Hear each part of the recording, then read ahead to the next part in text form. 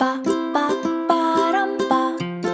to the EQ Applied podcast, dedicated to helping you build emotional intelligence so you can start making emotions work for you instead of against you.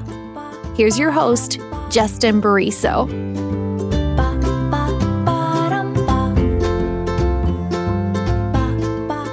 Hey everybody. Today I want to start with a question. How do you react when you're faced with awkward silence? You know, like someone asks you a difficult question, or maybe you ask a question and no one is answering. Are you so uncomfortable with the silence that you quickly say something just to fill the dead air? I used to do this all the time. Today, we'll talk about why you shouldn't do that and how not to do it. Because awkward silence can lead to truly great things. Hope you enjoy. The rule of awkward silence. Elon Musk and Steve Jobs became known for their brilliant minds. And despite very different communication styles, both men share a powerful habit, one you can benefit from too. I like to call it the rule of awkward silence. The rule is simple.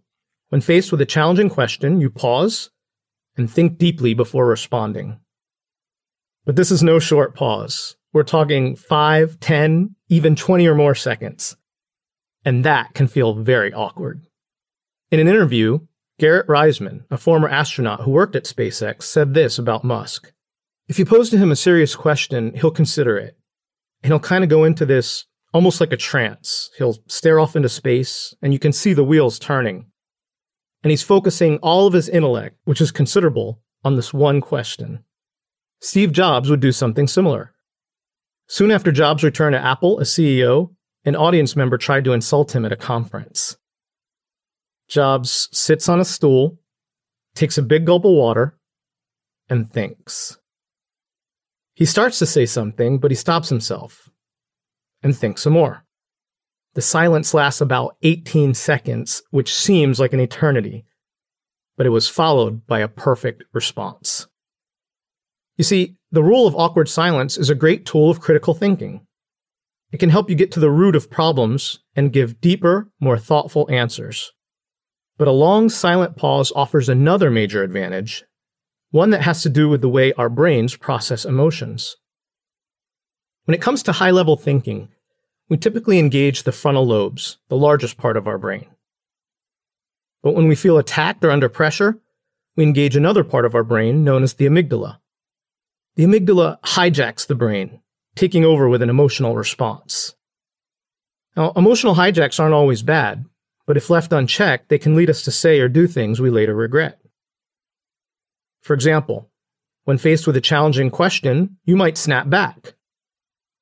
Or you might spit out the first thing that comes to mind, no matter how cringeworthy. Or you might say what you think the other person wants to hear instead of what you truly believe. But when you embrace the rule of awkward silence, you give your emotions a chance to settle down so you can use more of your brain, leading to smarter, more thoughtful answers. So, the next time someone asks you a challenging question, take your time.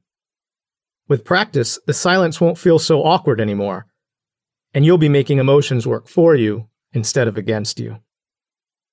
Try this. When someone asks you a question that requires thought, do the following. Pause and think deeply about their question before you respond.